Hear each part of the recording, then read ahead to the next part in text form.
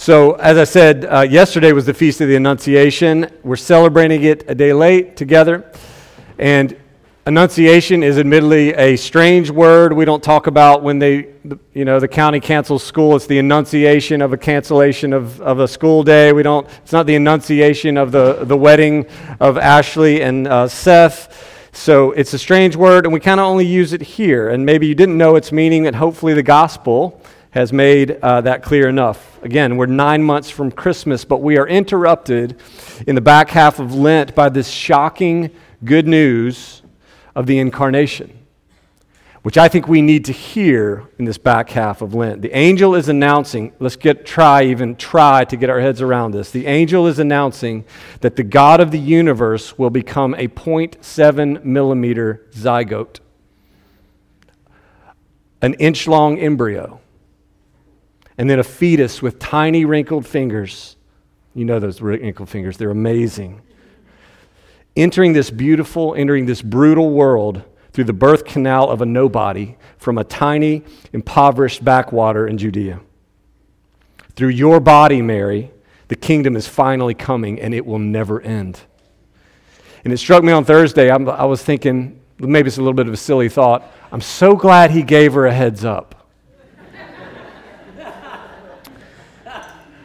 So about the incarnation, the author C.S. Lewis said, the Christian story is precisely the story of one grand miracle, the assertion that what is beyond all space and time, uncreated and eternal, came into nature, into human nature, descended into his own universe and rose again, bringing nature up with him.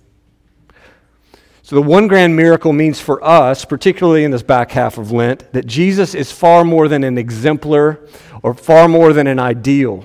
He felt in his bones and in his belly the wilderness that we feel, the wilderness of being human, dependent, hungry, tempted.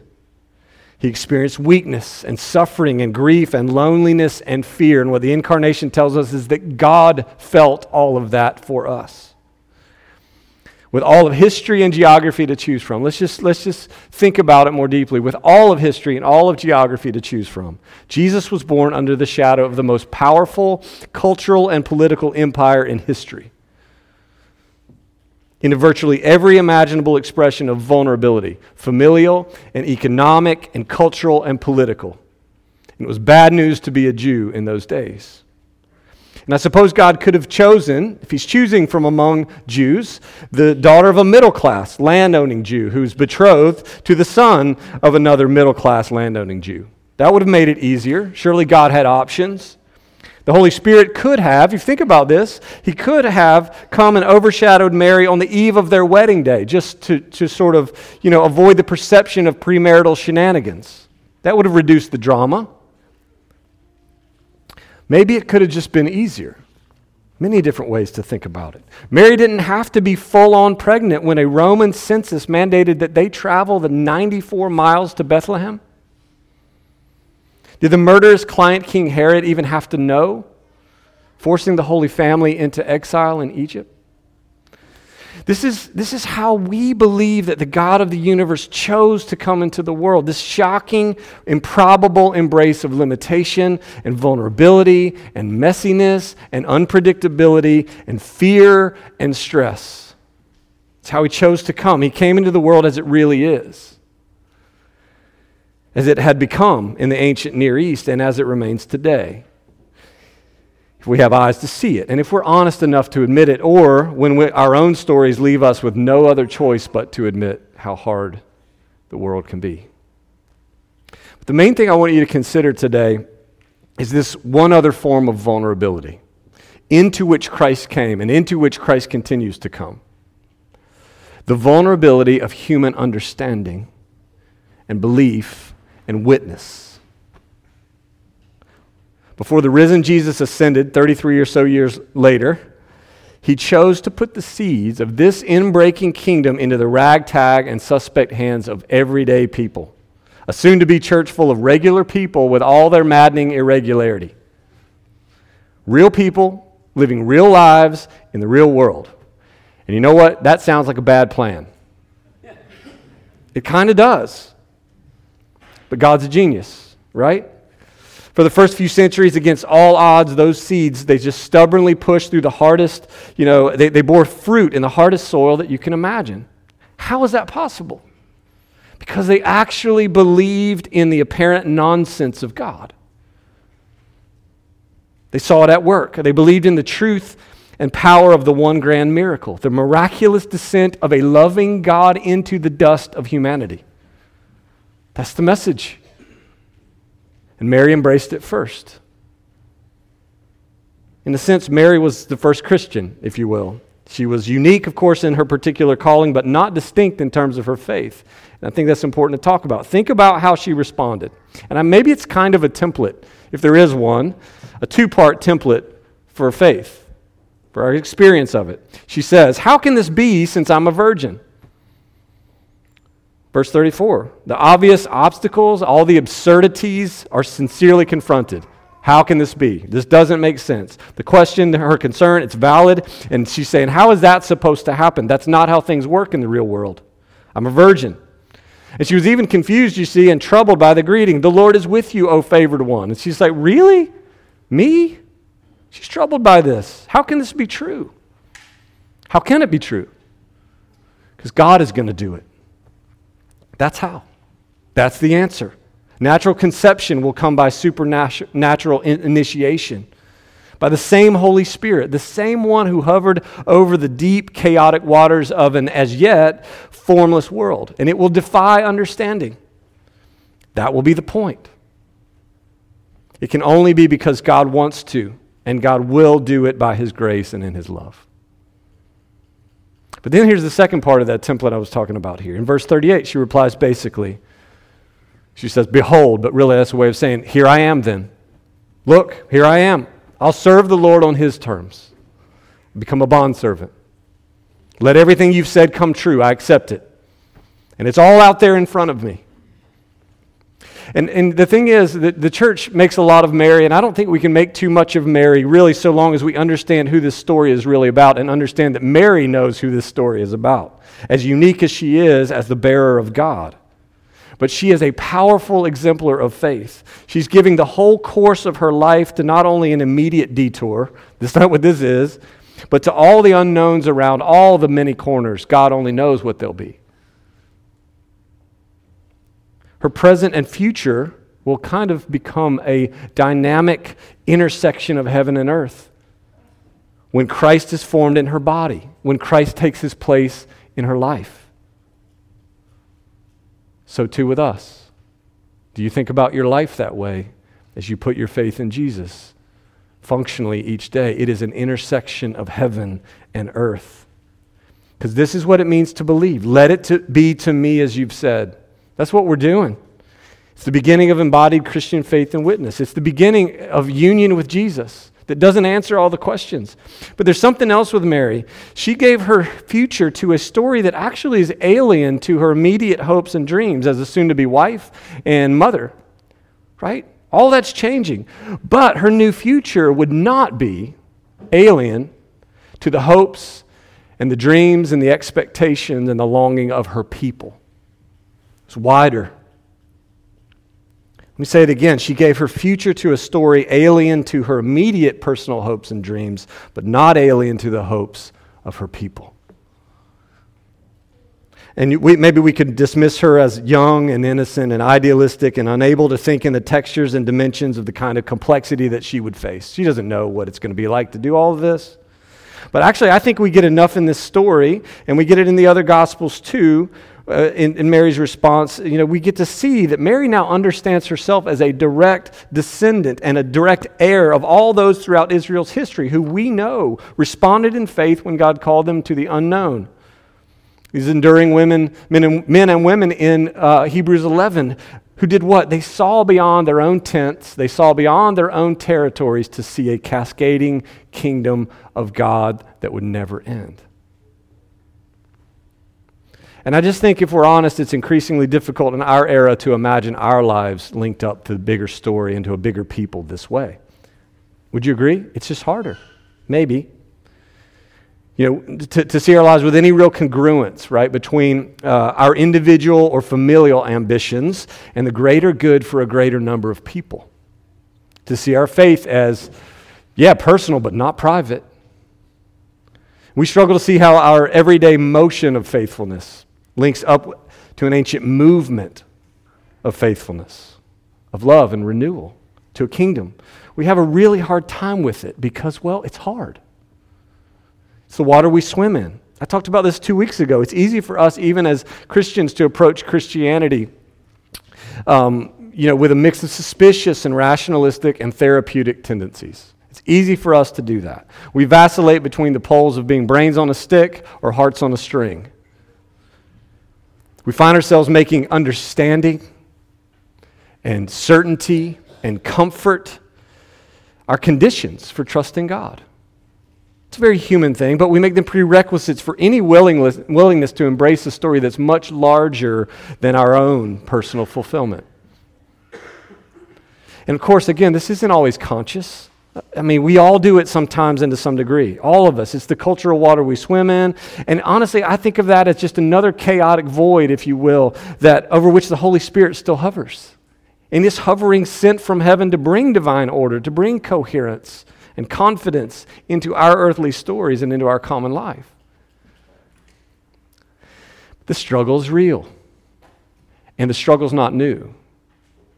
So St. Anselm, a monk, a philosopher who became the Archbishop of Canterbury, home team, in 1093, he famously said, "For I do not seek to understand in order that I may believe, but I believe in order to understand." And many of us have heard that before. But then he goes on to say, he said, "For this also I believe, that unless I believe, I shall not understand."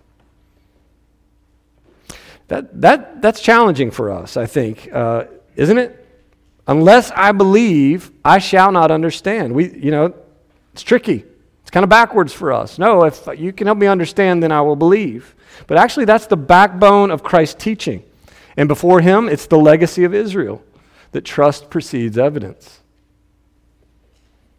You see it all throughout Jesus' earthly ministry. And he ratifies it in John 20 by telling Thomas and his disciples, "Have you believed because you've seen me? Blessed are those who have not seen and have yet believed." It's from the Messiah's mouth. Sometimes, I think, and to some degree, we struggle to believe because we find it nearly impossible to liberate our trust from our terms. Does that make sense? Understandably, our experience of the church or our unanswered questions, they make us feel stuck or stubborn.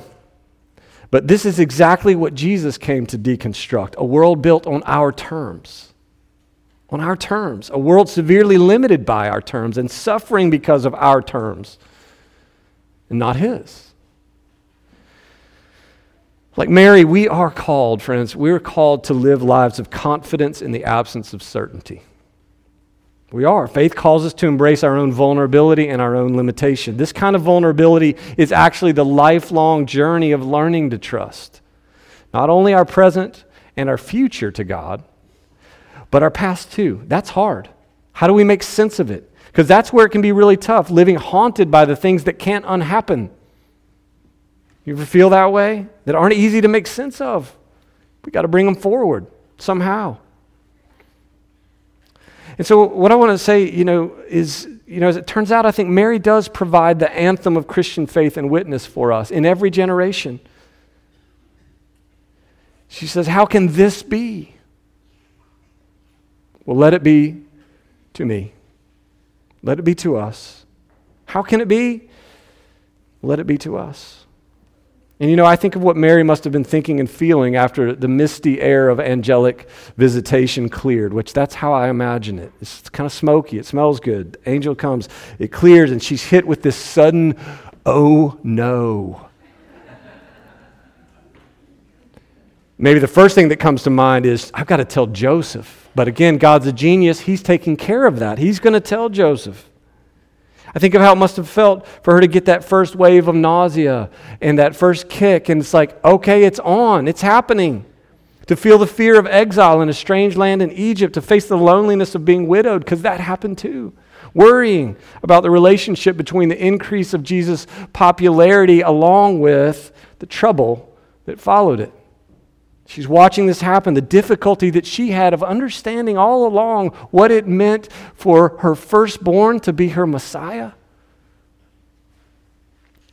But most of all, I think of this, of how, again, 33 some odd years after the Annunciation, there she is, hanging weakly and helplessly on the Apostle John, while her firstborn is hanging naked against a graphite sky, and he's bleeding out, and he's choking out. And she's wondering, what now? What now? We lose sight of Mary in the story after that hideous moment at Calvary. She doesn't show up in Acts. I would imagine she was among those to whom Jesus appeared in the 40 days before he ascended. But still, he's gone. He's gone. And he did what he came to do, and now she must carry on in faith. She must keep carrying him on in her life and with her body in faith. And that's what we're called to do, come what may. As with Mary, friends, we're not called to carry this alone. We're not. We're called to it as a people, traveling the long and the bumpy road together in an exile that's not unlike Mary's. We're guarding the deposit of truth and divine love within us against the often subtle, the very real tyranny of sin and of disappointment, discouragement, and of idolatry. There are obstacles, fears, seeming impossibilities. So let me just close by relating this to my favorite film.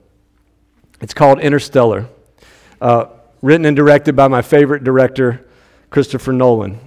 And at first blush, it comes off just like a science fiction story that more than half of you do not want to see nor hear about.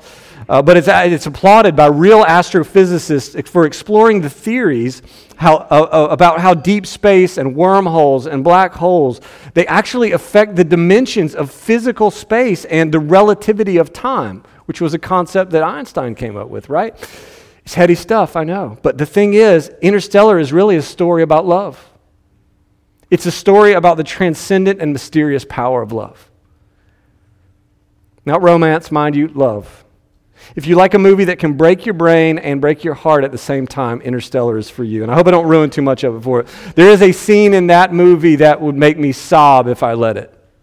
I never let it. Some of you love to sob. Watch it, sob. I just cry a little bit, just trickle. This movie's set basically in our time. Earth is dying because there's a blight that has come and is destroying vegetation. And when you destroy all the vegetation, you lose both food and you lose oxygen, right? It's happening. And we find out in the movie that they've already sent 10 explorers into deep space to try to find another home, to try to find an inhabitable planet. And it appears that only 3 of those 10 are still alive. They're still getting some signals from them. And now this other crew, at the center of our story, at the center of the movie, is going after them. And they're hoping that they're still alive and that even one of the 3 planets has promise. The crew includes Cooper, who is an expert pilot played by Matthew McConaughey. All right. And Brand, an astrophysicist played by Anne Hathaway. They're both Oscar winners. They're fantastic. And their journey goes super sideways during their visit to the first planet. And now they've only got enough fuel and enough time to visit one more planet, not all 3. They have to choose. And it's hard, and one looks more promising based on all the data they're getting, but the astronaut who's marooned on the other, if he's still alive, is Dr. Brand's boyfriend that she hasn't seen in years. And everybody's arguing for the science-based decision. The world's depending on them. And Dr. Brand, who is a scientist, they set her up this way. She admits her conflict of interest, but as a scientist, here's what she argues. She says, love isn't something we invented. It's observable, it's powerful, it has to mean something. Maybe it means something more, something we can't yet understand. Maybe it's some evidence, some artifact of a higher dimension that we can't consciously perceive. She said, I'm drawn across the universe to someone I haven't seen in a decade who I know is probably dead. How is it that we still love people who are only a memory?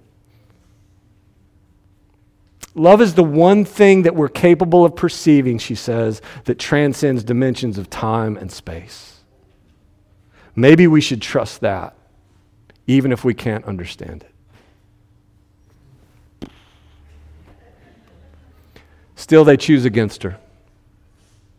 Things go sideways again, and when all seems lost in the belly of a black hole with 5 dimensions, I can't explain all of that, but one of those dimensions, so to speak, is the mysterious power of love. It shows up, and the powerful and the painful memory that Cooper has of leaving his 10-year-old daughter on earth to try to save the earth, it becomes this dimension by which he is able to communicate with her across time and space, across 2 galaxies in over 30 years.